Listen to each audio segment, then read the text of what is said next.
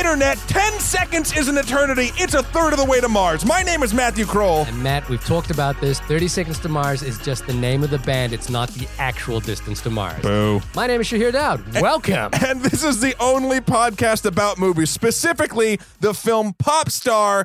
Never stop, never stopping. That's the whole name. And at first I just thought it was a tagline, Shahir, but it turns out it's the legitimate name of the movie with a colon and everything. Oh man, that's going to be hard to Google search later on. I guess it's smart though, because if you just Google Popstar, yep, you might not find the movie. These people, they do the marketing. Yeah, they know the tricks. Yeah. These guys know what they're talking about. Shahir, I'm so happy you're back. Obviously, last week we did a little on the road trip. You weren't there doing X-Men. And by listening to the podcast, I'm kind of happy I wasn't there. Not to the podcast. That sounded like fun. Easy. Let's see if you can pull yourself out of this one. But seeing X-Men sounded like it was not my bag. It was a bit of a chore. And I was glad, as I mentioned in the last podcast, I was glad that you weren't there because you would have just used it as total fucking ammunition to destroy me. You know what's funny is I actually really dug X-Men Days of Future Past. I thought that was a really good movie. That still would just make it still, if you liked that one and you saw this one, it would be the same result. You know, when I was listening to the podcast, I was thinking,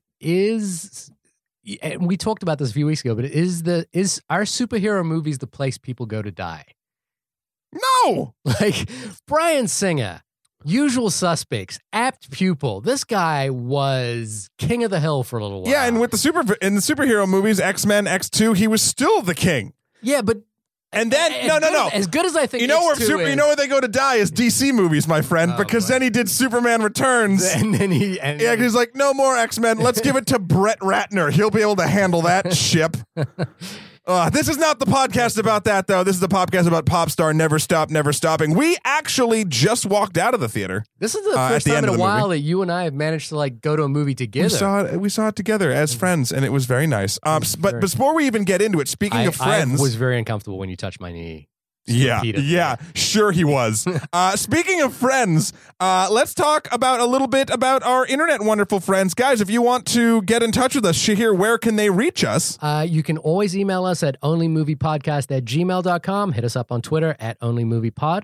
And we've been getting a few really nice reviews on iTunes recently, so please keep those coming in as well. Please hit us up on iTunes as well. Yeah. Popstar. Well, let's go back a little bit. Are you a fan of Justin Bieber? baby. No. I actually really liked the last Justin Bieber album. Okay. I did. I thought it was kind of cool. Okay. The tracks that he did with not Major Lazer, but he did with Skrillex and it's Major Lazer, but under a different name. Well, I'm showing my age right now with not knowing people's ages. I mean, look, this whole movie is basically a farce making fun of the entire idea of a pop star. I mean, that's what it is. Right. I'm not a fan of Bieber, but I enjoy, how do I put it? I enjoy what Bieber gives us. And by that, I mean just watching a very talented person be dragged down up and down by 1,000 other people in their group, be it their family or friends or people that they work for, that work for them. Yeah, it's funny because I don't know much about Bieber, the personality. No, I've heard a few songs. I'm not a big fan of the earlier stuff because I think, and the only reason I'm not a fan of that stuff is I'm just not that demographic. I'm not that age group. But it's interesting to watch something Bieber will say get taken out of context or be put in a different, and then realizing that he actually said something that dumb as well. Well, the thing about, but to me, it's the thing like Tiger Woods, which is this you remember when Tiger Woods had sex with porn stars and people were all up in arms in it? Yeah. And I was like, if you personally have been anointed as a god on earth for 20 years of your life, you might do things that ordinary people don't do. And it's the same with Justin Bieber. If you have been anointed since the age of 12 or 13 as a major pop star, when you grow up to 22, you're probably not equipped for everyday, ordinary, normal life. And you might just have a different perspective on But life. are you literally excusing Tiger Woods cheating on his wife with prostitutes? No, I that is a different story. What I'm talking about is that people I just want to make sure. I want to clarify for the people at home. No, people were like up in arms that Tiger Woods was having sex with multiple people. And like not the Yeah, because he was married. No, not the marriage. Okay, that's a separate story. But what people were really upset about was the fact that Tiger Woods would have sex with people. Like sex with because he was married. No one's getting up in arms when Justin Bieber fucks anybody. Do they? No, they're interested. They're not pissed off because Justin Bieber's not married. Justin Bieber is a 20-something kid who, you're absolutely right, fame was thrust upon. And again, no one at this point in media is surprised when a young star that burns super hot goes a little bit nuts and then apologizes and tries to become a human being again. Right. Which is kind of like the plot of this movie. So now we've come full circle societally, and we've watched this happen with the Biebers and the fucking all child stars, really, even going into even film if you want to go that far. And now it's become a genre. It's become a genre of super talented people being handled poorly, not letting them be equipped for regular life and the ups and downs of life. And now we can make a comedy out of it. Well, in the same way that, say, This Is Spinal Tap made a comedy out of the heavy metal scene. Out of the rock stardom. Yeah. Or it's kind of it's a similar thing depending on when they started. Like, it depends on how they... That's the thing with Bieber, and that's the thing with Connor Andy Samberg's character in this film, is these are people that have literally been super talented from basically birth. I mean, Bieber has videos of him on the internet from when he was like... God, it's 8 or something like that, 9. Yeah. And there's a really funny clip in this movie where they cut to like Connor when he was a baby, like killing it on the drums, like and it obviously CGI shot, but it's a great little throwback, callback to that. Yeah. It also reminded me. Did you ever see that movie, Walk Hard, the Dewey Cox story? Yeah, I love that movie. I think that's a great movie. Also with to a person that's in this one, who is Tim Meadows. Tim Meadows, thank you. I think before we even get into the story, I think Tim Meadows is the MVP of this movie for some. Like, I just think he kind of like steals the show every time he's in it. Which is, I will agree with that. It's rare though too, because normally he's just a nice supporting role. I mean, if you even look at Mean Girls or any of the other stuff, he's just sort of like there. To me, well, even in Mean Girls, I think he steals the show in Mean Girls. He just got this kind of wry smile that he knows where the joke is, and he kind of plays it just right. You know, like I feel like he knows when the joke is silly, and he knows when the joke is fun. Yes, and I that's the thing. And because of that, and because he is an excellent actor and performer, I don't think I think it's a conscious decision. He doesn't steal the show for me. He raises up everyone else around. He's the support. Yeah, and he's brilliant at it. Yeah. He's great support. So what is Popstar Never Stop Poppin', Stoppin', Pop Lock and Roll? Yeah. Well, tell me what it's about. It's about Connor for real, who was part of what was the band's name? What was the three of them's band's name? Style Boys. Style Boys. And the Style Boys is made up of the Lonely Island crew. Yeah. And they were hit in this movie verse. Style Boys did a bunch of songs, and they had a couple hits. One, they coined a dance known as the donkey roll. The donkey roll. Which is no more or less ridiculous than any real dance craze that hits. And then it happens what happens with all of these groups, the Destiny's Childs or the NSYNCs. Someone becomes Beyonce. Someone becomes Justin Timberlake. Yeah. Someone becomes Robbie Williams. And this has Connor. Yeah, and this Connor is that person, and he eventually pushes one of the members away, who ends up going to live on a farm, and the other one becomes his DJ that is being further and further pushed in the back. Played by directors Akiva Schaffer and Jorma Taccone. Yeah. I think there's a kind of nice parallel here with the way The Lonely Island has gone. Although I think they're just having fun with things that have probably happened to them, which is that Andy Samberg has become the superstar of The Lonely Island. I think they realize, and spoiler alert, the catharsis of this entire thing, plot wise, is basically like, you can't do it alone, assholes. Like, and I feel like The Lonely Island hasn't gotten to that point. Of course, but I think that's why The Lonely Island's been so successful, is they all have their roles and they hoist each other up, much like Tim Meadows. Yeah. And they sort of make the package all that more better. Yeah. But this is sort of the culmination of this is the perfect wheelhouse for The Lonely Island too, because it's obviously very musical.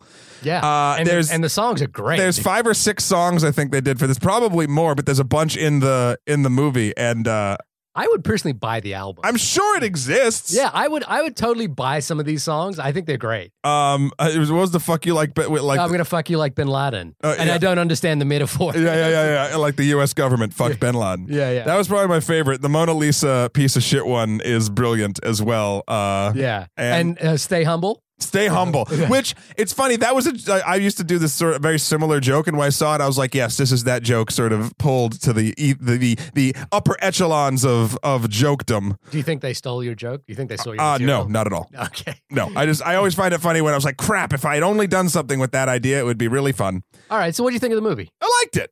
Yeah? I liked it a lot.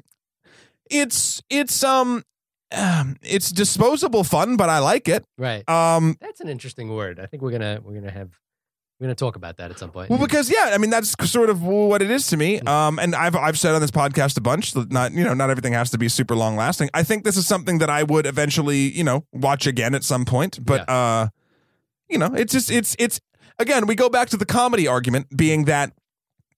What are we going to rate this on, or can you say you enjoyed it? Yes, I enjoyed this greatly. It's making fun of a thing I like making fun of, so It's sort of fish in a barrel for me.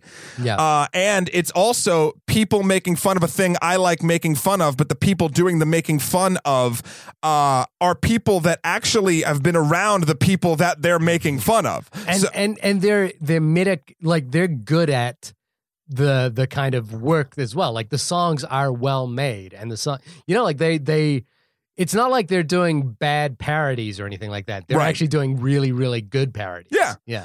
And they have stars throughout the entire thing. Down to fucking Mariah Carey is in this movie, and who her first line is, "I related to that song So Humble so much because I am the most humble person." Most humble person. Yeah, and I mean, at some point, you have to hope that pop stars or any of these icons that we hoist up above, they have to realize it, right? Like they have to realize that their life isn't normal. I mean, sure, but it's coming back to that Tiger Woods argument, which is that their life isn't normal. But then, if you've lived in that world your whole life, what is normal to you? Like I'm pretty sure Michael Jackson's life doesn't resemble any other human being's life on this planet. Sure. So I don't, so it's fun for us to it's fun for the general public to make fun of that. We don't live, we don't drive fancy cars. People don't throw themselves at us all the time. Speak for yourself. Yeah, I know this podcast has really been taken off. Yo, this is blowing me up. Yeah, it's people stopping me on the street saying, are you those guys that have an opinion about a thing you had nothing to do with? Yeah. Oh, fuck, yeah. Yeah. Sign my tits. Dudes say that to us. Yeah, dudes say, calm your tits. And, yeah, look, from my point of view, actually, I think the word disposable threw me off a little bit because that's the word I use for like a lot of the Marvel movies or a lot of the action movies we see. I think for me, and I don't think that's the wrong word to use in this. It is disposable, but it is like for me, the thing that makes it slightly. Well, look, I had a smile from ear to ear the whole movie. You were laughing. I laughed out loud. And I don't often laugh out loud in movies. The last movie. Oh, you tactful son of a bitch. Well, no, I often, like, my problem is often I feel like most jokes feel like I can see when they're coming, like they're. You're too smart for the comedy. I don't know if that's it, but I feel like. It's either that or you're a clairvoyant. Yeah, I'm a clairvoyant. That's what it is. I can see the future.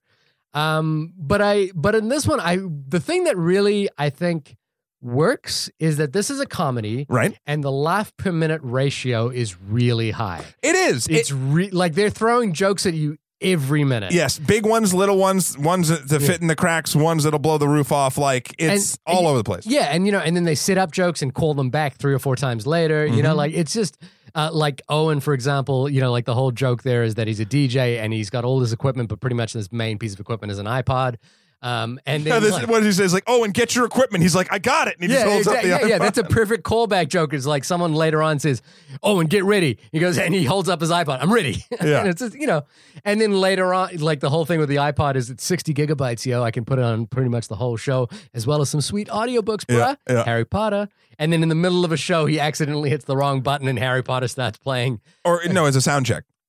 Right? No. Later on in the when the whole thing is yeah, that's right. It's just, they set it up beforehand. Yeah, they're barreling jokes at you like every few minutes, and so the laugh to minute ratio per minute ratio is really high. And I will say as well, this is a film for the Lonely Island guys that like I said before is entirely in their wheelhouse. Yeah, and I think that really helps. For instance, and I'm not saying going back to Keanu when we were talking about Keanu. Yeah, it's like that.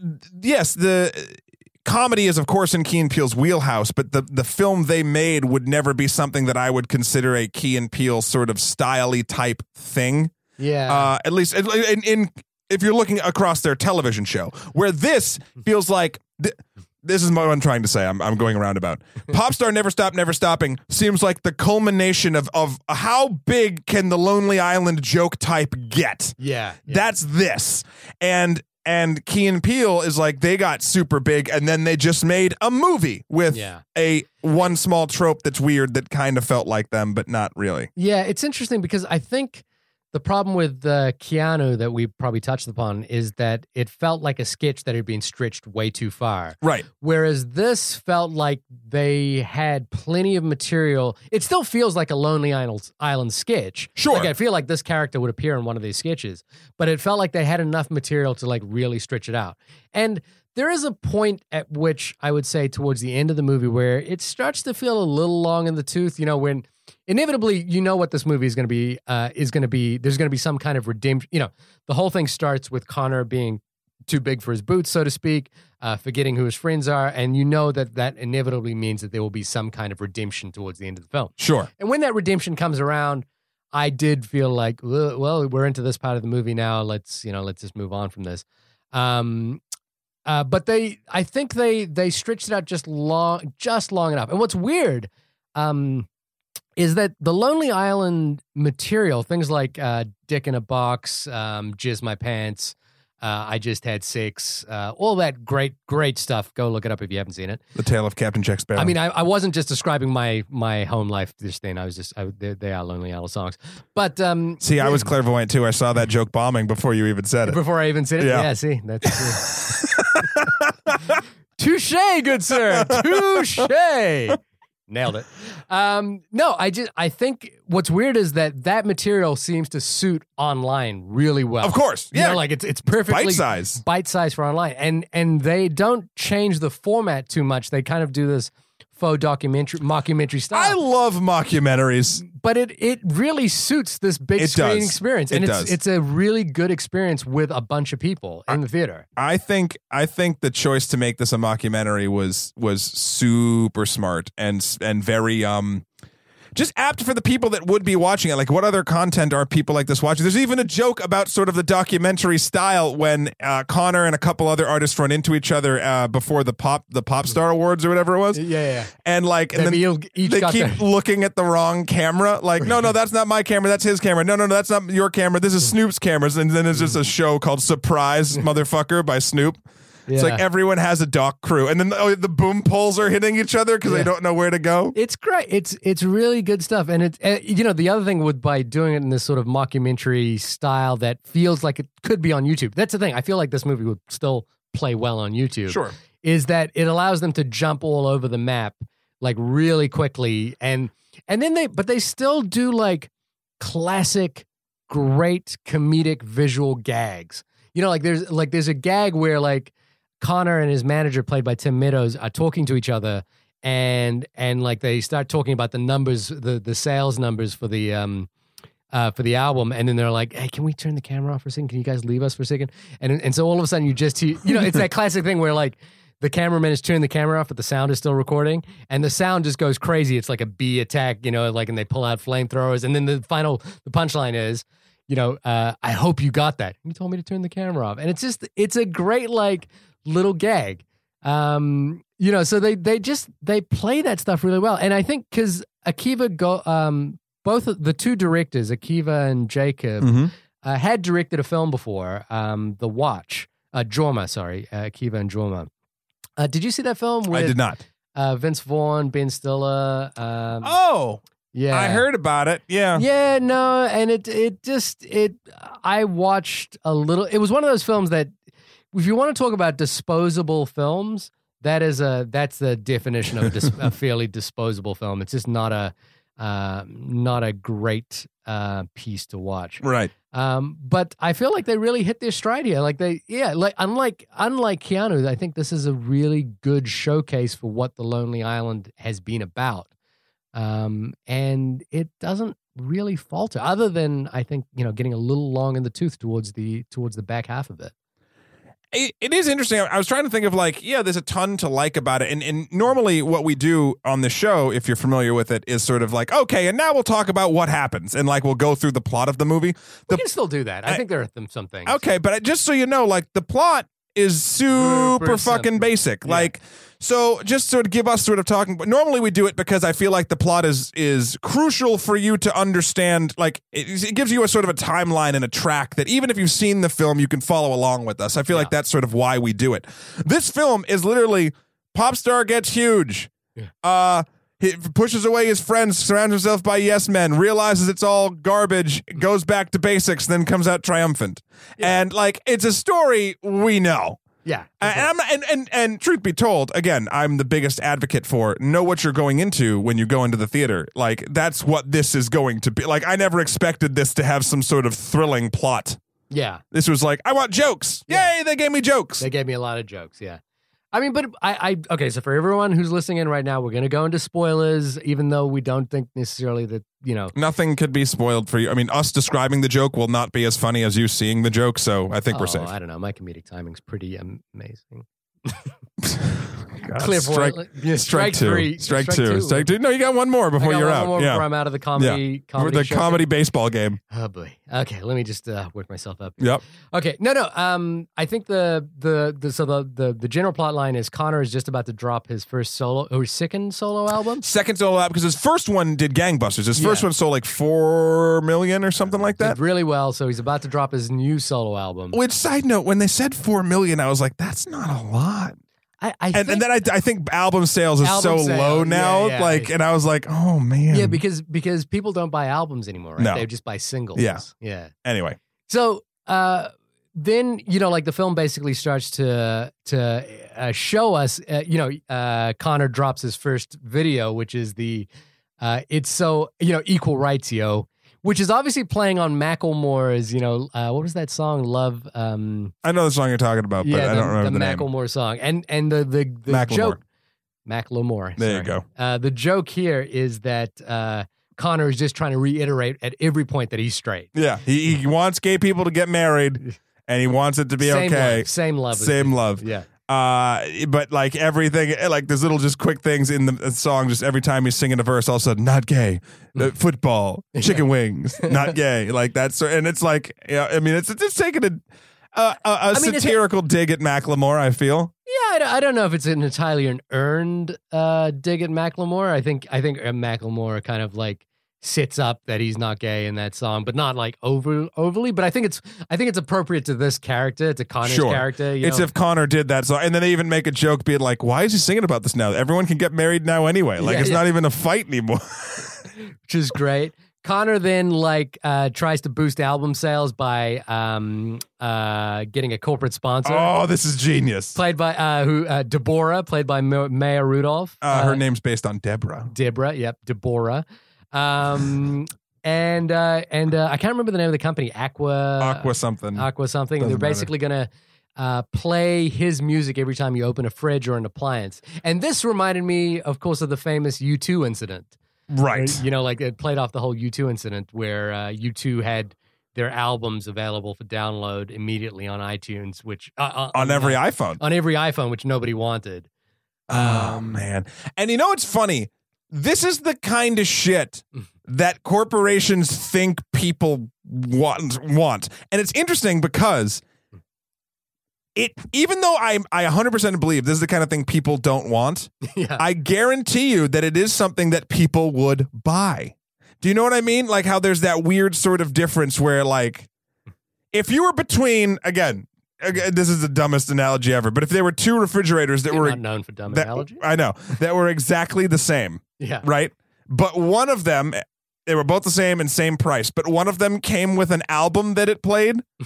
That's something that in your normal human brain, you'd be like, I don't fucking need that. It's a goddamn song when I get my milk. But in your fucking lizard brain, you'd be like, ooh, there's one more thing that's free. I want that one. Yeah, I do that all the time, actually, when I'm buying electronics. It's like, when they give you, like, there's the XL version or the large version, which just doesn't have this feature. Like, I might need that feature one day. I really need the special edition of this video game because it comes with coins that I can spend and start getting hooked on a microtransaction system sooner than if I had just bought the $60 one. Yeah. Like, and we're suckers like that. So anyway, I know I'm getting off topic, but I love that they poked fun at this. And then in the film, there's a huge fucking backlash. Yeah. Basically, every step that Connor takes to try and boost his album sales backfires dramatically. And the reason this one sucks and his first one didn't is pretty much in the plot. His now DJ and best friend, one of the original members of the Style Boys,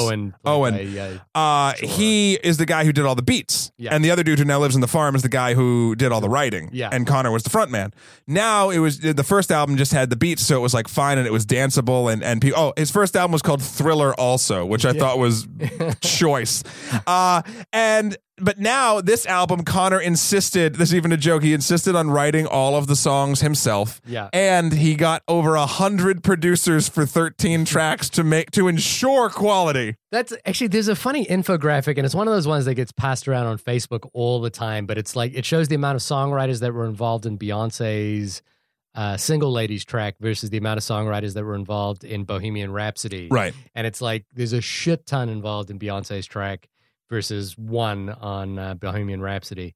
And, actually, it goes to a really good point that we should get into, which is that, what do you think of the modern music industry? It takes a village to make them dope, Shahir. It takes a village to make people dope?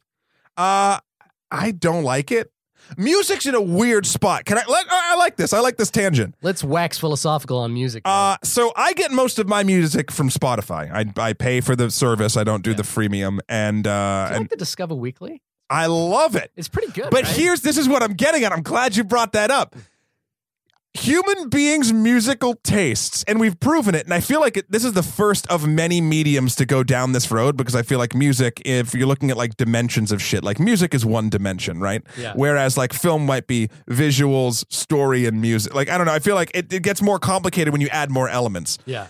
Discover Weekly playlist on Spotify. If you just listen to a bunch of bands you like for like a month, then your Discover Weekly Spotify playlist comes out, you're going to find a whole bunch of new music that you never knew you wanted to hear, and 9 times out of 10, it's really good. Yeah. But Shahir, I've gotten to the point where my Discover Weekly playlist has become so self-aware and so masturbatory that I only listen to that on Spotify, and now it's just delivering me worse versions of the shit I like. Yeah, it's weird because like my musical taste tends to like jump from hip hop to classical to folk music to hard rock. It's all over the map.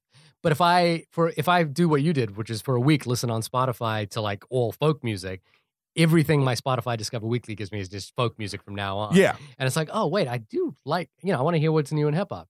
And it kind of goes to the point about what this film is really, the main dig of this movie is that the modern music industry is very little about music, right? Like it's not. It's about manufacturing personalities, manufacturing pop stars. And even, you know what I find super interesting?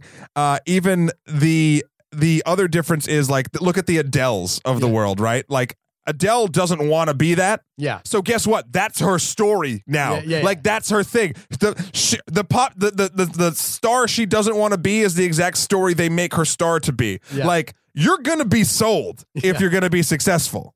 Oh, so, at some point. I mean, at some point you have to, if you're going to appeal to a mass market, you're going to have to, like sell your story. Yeah. I mean, it has to happen. It's weird. Like one of my favorite bands in I think they're from Brooklyn. It's Fleet Foxes. Do you know the Fleet Foxes? I've heard the name, but I'm not familiar with the music. I'm going to write that down. Fleet Foxes. I love Fleet Foxes. I think they're amazing songwriters. Just fantastic.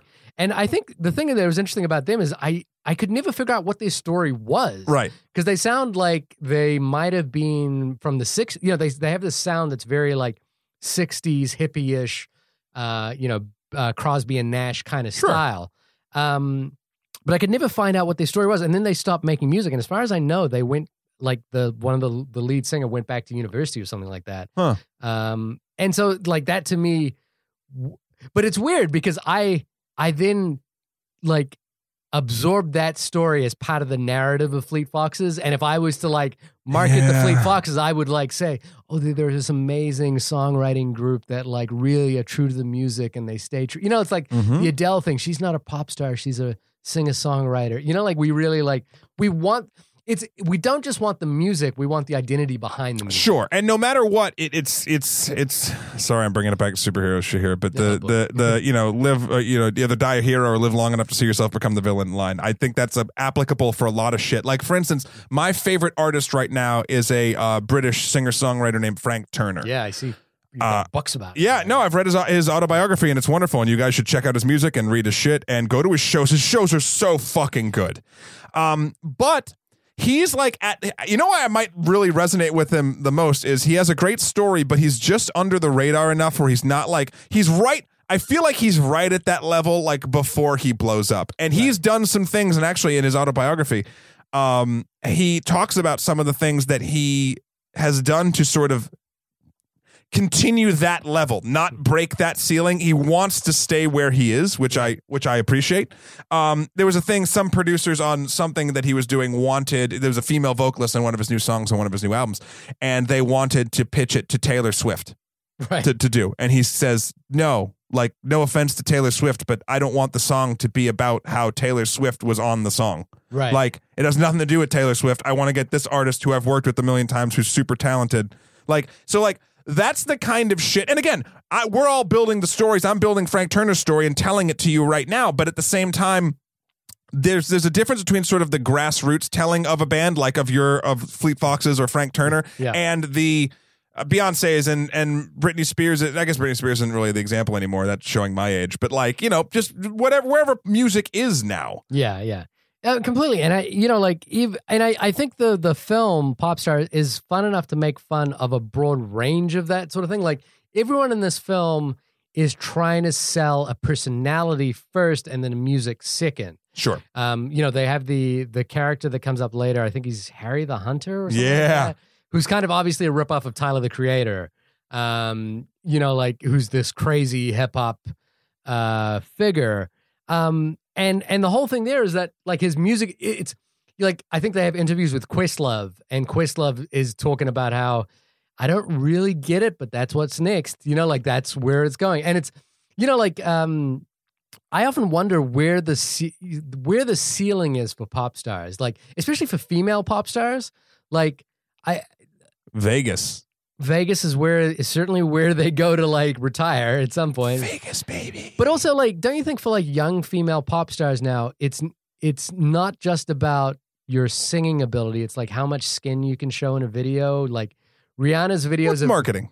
Rihanna's videos have gotten slightly more and more porny as they've gone they've gotten every step we take, they kind of go slightly more. But at the same time, like, that's the game. That's the way it is. You're selling an image. You're selling yourself to be this thing, whether you're a man or a woman in that sort of world. It's no longer enough if you're going the pop route. Yeah. It's no longer enough to just make a good song. It's now you need the image behind the song, because and maybe the difference is, and I wouldn't even consider Adele, for instance. I name dropped her first. She's not a pop star. Yeah. She's just a star. She's a musical star. Right. She sings songs that I don't really consider poppy. Pop music, God. I think they are pop songs. But they're not, though, because you can tell in the songs, and I'm speaking like I'm a big Adele fan, but like in the few Adele songs that I've heard, they don't feel to me as if they were incredibly produced or written across the desks of like 9 people. I'm not sure that's the definition of pop music. That's what it's become for me. There's been like 2,000 definitions of pop music. Yeah, because I mean, like, for example, we talked about Beyonce versus Bohemian Rhapsody at one point. I think Queen would probably fit into the category of pop music for their time, but it's not pop music in the way. Why? Why? Because it's popular music. It's really. I know, but now it's it's not like just hard rock. But the thing is, things became like, I feel like back in the day, popular music became pop music because people actually rallied behind it and it sort of gained momentum from fans. Right now, people have figured out, much like Spotify's Discover Weekly playlist, we've discovered the code that what people want and corporations and computers and things know what's going to be popular before it is, because we are very, very, very predictable as a race. So it's like they've cracked the code, man. They've cracked the code, and now music will never, and a lot of media is going this way too, but music will never be like, there will not be a homegrown roots sort of type of band thing coming up for a long time, or there'll be few and far between. It is all prepackaged nonsense. Well, I think what it is that the definition of pop in the word pop music has changed from popular to being more semiotic and reminiscent of the definition of pop, as in pop soda, which is that it's sugary, it's delicious, sweet, and it will make you fat, and it's easy, and it's easy. Yeah, now I want a Coke. So I think we've gone from popular music to pop, like actual pop soda. But look, there's two people in this film that, again, I don't think this is a film that's trying to make meta commentary or anything. It's not. Really? I mean, I think it's. I don't know if it's making meta commentary. It's making commentary on things. I think it's having. I also think it's more. It's just having fun with those ideas. It's poking fun at how silly. Every star who's involved in this, who gives like the fake interviews about Connor and like watching him rise and fall and like all that stuff, I guarantee you they did it because they've seen things like this before, and they're like, yes, this world we live in is ridiculous. Let's poke fun at it for a minute. And there's two people that pop up as cameos later in the film. Well, obviously having Questlove in the film is it adds some air of legitimacy, because Questlove is known to be a good curator of music, a person who knows music very well. But then later in the film, Lonely Island regular Michael Bolton pops up. Yep. And Seal. And I was just thinking about like the conversation we were having about the definition of pop music. And those two people had moments in their careers where they were very popular. They were probably, number one's best-selling artists. If our listeners are a little young, this might go back, it might date us a little bit. And, there's I always think back to like Louis C.K. I always think about Louis C.K. I think he's even in the shower, he's told me. I think about Louis C.K. wherever I am. But I think Louis C.K. is a great philosopher comedian, kind of much like George Carlin was back in his day. But Louis C.K. has this thing, is like, isn't it weird that every female pop star now isn't just a good singer, but they're also really fucking hot? Like that was part of his commentary, was like, isn't it weird? Like, why are there no ugly pop stars? Why are there no like pop stars that look like you and me? They all look beautiful and tanned and skinny and like look like models. And it's like, it's just weird. And then he goes on to this like thing about old men jacking off the pop stars, which is kind of funny. But I was thinking about, there's this line that Seal has in this movie, which is like, how do you think I got these scars? And the thing with Seal is like, how did this pop star emerge with this scarred up face? That really did take, like Seal was a number one selling artist for a minute. Yeah. And he's still, kind of like Michael Bolton, still remembered to this day. And Kiss from a Rose or Kiss on a Rose. I never remember. I'm not sure if that's the breaking point or the tipping point for Seal. But I love that. That's a song that like at first you like, it was in the Batman Forever soundtrack, and that's where I was introduced to it. And as a kid, I was like, oh, this is a nice song, but it's kind of like my mom's song. Like, it's an older person's song. And then as I grew up, I started liking it sort of ironically. Yeah. And now like I just legit like it. Beautiful song. Yeah. Like, let's go like I get nuts about it. Don't get twisted. Seal's coming back. But like Seal doesn't look like a pop star. And like, would you have a pop star like Seal pop up today? Well, no, because everything's so, well, maybe if it's planned. I think there's room for it, and I think the thing that I think I always come back to is having faith in listeners, which is that listeners do find good music and champion it when they're really passionate about it. Music is one of, I feel, it's the perfect balance between popular art and honest art, as when it comes to the fans listening to music. Right. Because like movies, like we talk about, for all different shapes, sizes, temperaments of people. Do you know what I mean? Like it's tons of saccharine shit. I mean, look at I haven't seen it yet, but like the new Ninja Turtles, and granted that's for kids, maybe that's a bad example, but like just stuff that's like, we're gonna throw this down your throat and you're gonna like it. Like even X-Men, I'll give it to X-Men. Like X-Men is long in the tooth at this point, and they're just gonna keep doing it because they know it'll sell tickets. Whereas music is something that I feel like you need the populace behind you 100%. Now, granted, that's not to say that the populace, the music listening populace, can't be manipulated. I think we're manipulated all the damn time. Yeah. But I feel like you need to be more that. Like movies, just like, fuck you, you'll watch this. And you're like, yeah, okay, I'll be there. Here's my money. That's what happens. Like bad movies, we just go and see them. Like the Marvel Cinematic Universe? Nope. I said bad movies, Shahir. Yep. Keep going. But my point is, music, I feel like the second it doesn't feel real or stops resonating at all, people are like, I don't give a shit. Yeah. And that goes beyond, and I know there's different genres and things, like I know EDM had its day, and like that was just sort of, and that still might be going on too, but there's like sort of different levels of how popular something can be. It's what so like, I just feel like music is the art form out of literature, movies, video games, books, that I feel like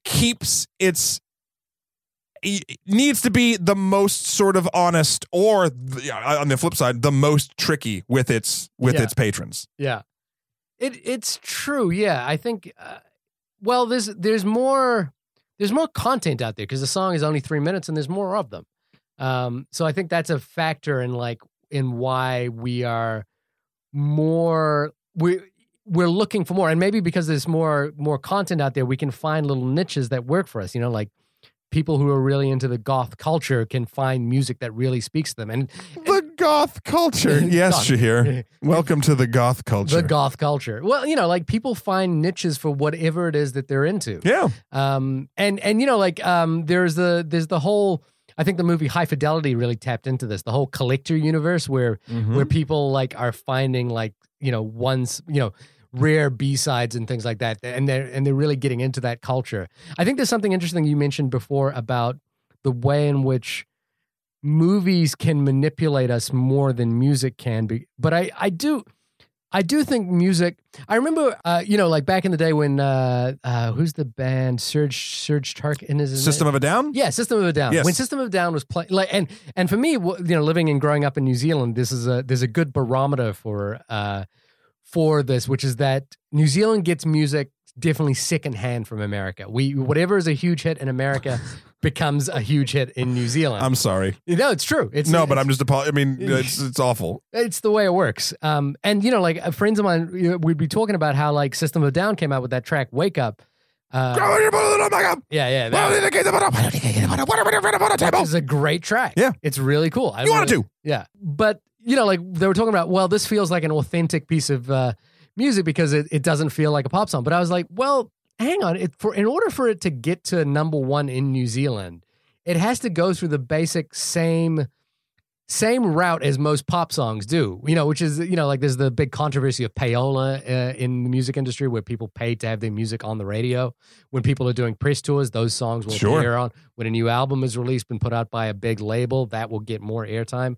And so a track like Wake Up by System of a Down has to go through that same route. I agree with you. I don't think there's an organic route for like a little known band to like create a number one hit, because ostensibly being a number one hit means that you are in the marketplace for that kind of music. Yeah. That's all. Again, that's kind of meta commentary that I think it's inherently in the film because of the industry that they're poking fun at. Sure. But it's also an industry that they're part of. And I think that when we say poking fun at, I think they're gently poking fun at. Like it's not like they're really getting into the music industry, which is, I think would be a different film. Well, something that I found interesting too was this movie kept talking about album sales, album sales, album sales. Yeah. They didn't talk about downloads at all. For a movie that seems very based in its times and sort of, conscious of what's going on in the music industry, it didn't quite handle that. And I don't know if that's... I think that maybe as album sales doesn't mean physical content sales anymore. I think album sales is actually downloading the album. Yeah, I mean, how many people actually buy CDs anymore? Like, I don't know. I mean, I don't think. I think like album sales refers to like how many people buy it on iTunes. The saddest day for me was when I realized that my new computer didn't have an optical drive, a CD or DVD weird, drive, right? but also that I didn't care. Like, I've had computers where I'm like, God damn it, I can't install StarCraft on this thing, StarCraft 1. But like, now you can obviously download it, but like, it's just very funny how the physical media and music particularly is gone. But it's, then the other interesting thing that I think you talked about as well is like, could, movies manipulate us? And the thing that I always remember in terms of parody, we talked about Dewey Cox, the Walk Hard, the Dewey Cox story, or This Is Spinal Tap, or what was the country music version of This Is Spinal Tap made by Christopher Guest? I forget. I don't know. It's an okay film. Okay enough for you not to remember its name. A Mighty Wind. I just Googled it. There we go. Yeah. Okay. All right. But the reference that I always remember is the Simpsons episode when Bart and Milhouse and Nelson and I can't remember who the other one was, create a boy band, the Party Posse, and they put out that song called when it plays backward, it's Join the Navy, and you realize the whole boy band thing has been manufactured by the U.S. military in order to like recruit people into the army. And I think someone pointed out that there's a joke in this film that's very quiet where we see a newscast talking about Connor basically rampaging and going off the rails and stuff. And there's like little banner headlines that are going on underneath that. And the banner headlines are oil prices have risen by 40% this year, or America is at war. And I think the fact that pop music absorbed something like Fuck Me Like Bin Laden without any of the, it basically reduces. Popstar, yeah. Yeah, it reduces that event, which I think has a lot of valuable debate around, into a simple, fuck yeah, we won. And it's like, and pop music has the capacity to normalize that kind of moral debate. Yeah. And again, I don't think that the film, like the kind of commentary that you and I are talking about, I think is there to be enjoyed if you really want to look for it. But on the other hand, if you're just looking for a fun movie on a Friday night, this is pretty great. I'll agree and sort of take it a step further in the sense that, like, I don't think they went, this movie is trying to do that. But what happens is it's a very good movie that is entertaining. And, when you talk about it, you're inevitably going to start talking about the music industry because that's what they're doing. And then it breaks down into the whole, like, why do we pay so much attention to these people? So, I mean, it's one of those things where they didn't set out to be like, we're going to make people think about why they treat pop stars the way they do. No, they set out to write like 6 really hilarious songs and do a funny movie, and then because it was so craftily done, then we talk about it. And so when you said disposable, I think earlier, I think it's disposable because it certainly can be disposable, but I think there's material here that's worth rewatching. It's far more. Let me rephrase. It's far less disposable than most pop music. Sure. Yeah, absolutely. But then, I guess when you do any kind of meta commentary, like we're kind of doing right now, you can find things of value. It's not far-fetched that a song like Fuck Bin Laden could exist in possibly like a more subtle version of that would exist right now. You certainly see in country music, for example, there's a big military supporting edge to a lot of country music. Sure. So, the fact that this movie reflects on that in some way, I think is compelling. And I think like if you talked about pop music in the same way, like the way that, pop music kind of normalizes heterosexuality, for example. Sure. Like guy meets girl falls in love, like girl gets her heart broken, whatever. It normalizes that, in a way that could be detrimental to our society. Isn't it funny how all the guys, I was just trying to think about this, all majority of like dude pop stars about how much, oh, they love you, girl. Yeah. And the majority of all of the girl pop stars are about getting broken up with. Yeah, wasn't it that the thing was like if they're waiting for Taylor Swift to break up with her boyfriend so that she can write another album? I mean, maybe. I mean, that's that's part of Taylor Swift's story. I like Taylor Swift. I have no problem with Taylor Swift. She's become a machine, which is fine. I understand that. Like Popstar in a weird way is the epitome. Like, I was surprised we didn't see a cameo, by the way. Of Taylor Swift. Well, I think didn't they mention her at some point in the movie? Yeah. Oh, yeah, like, Taylor Swift had died, and that was why he got to go to the Popstar Awards. Or she's like, no, she'd murdered somebody. She'd murdered somebody. That's right. Yeah. No, but like a good pop song is catchy and fun. And there's a reason why it's popular, like it does work on a mass level. And Popstar, to me, the movie actually works in that same way, which is that it's catchy, it's fun, it's easy to watch. I could see it being popular, but unfortunately, as we talked about a little earlier, is that it's unfortunately not doing that well at the box office. It cost $20 million to make, right? Yeah, $20 million to make. Let's ignore the budgeting for the marketing and promotion and sales. So far, it's tally on Box Office Mojo. This is the first weekend. You'll be hearing this episode a week later, so maybe the numbers will jump. But its domestic total as of June the 5th will be $4.6 million. Now, again, I would say this is a movie that is ripe for doing some alternative distribution for. I think put this movie on YouTube and charge $1 to watch it, and you'll probably get the kind of numbers that the Lonely Island pulls. Yeah. So this is a movie that's prime for, it doesn't have to be watched in a theater. It is unfortunate the movie's not making a ton of money. And this movie's not making a ton of movies.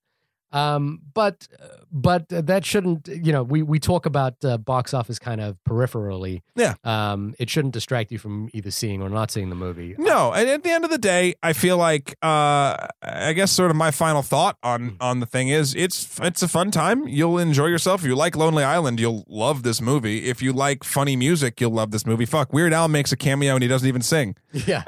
Does he make a cameo? He was the guy. He was the announcer at the Popstar Awards. He was dressed like what kind of band was he dressed? Like kind of like a metal alternative band. Oh, was that Weird Al? Yeah. Because I heard you laugh at that and I was like, I don't get the man's a goddamn chameleon. Yeah, I didn't get what the joke was, obviously, yeah. But I think you should go see it. I think it's super fun. I think there's something for everyone. It's what's wonderful about it is it's inclusive in the way that we all are inundated with the subject matter so much, and we're probably at a subconscious level, if we stopped to think about it, kind of sick of it, like of pop stars, and not necessarily the music, but just like the sort of the machine of it. Yeah. And this is something that pokes fun at that machine and like points out the cracks and like look how ridiculous this whole thing is. So I think because of that, and because of the pedigree of the creators, it's totally worth your time to go see. And I would honestly say if you could see it in the theater, I would go.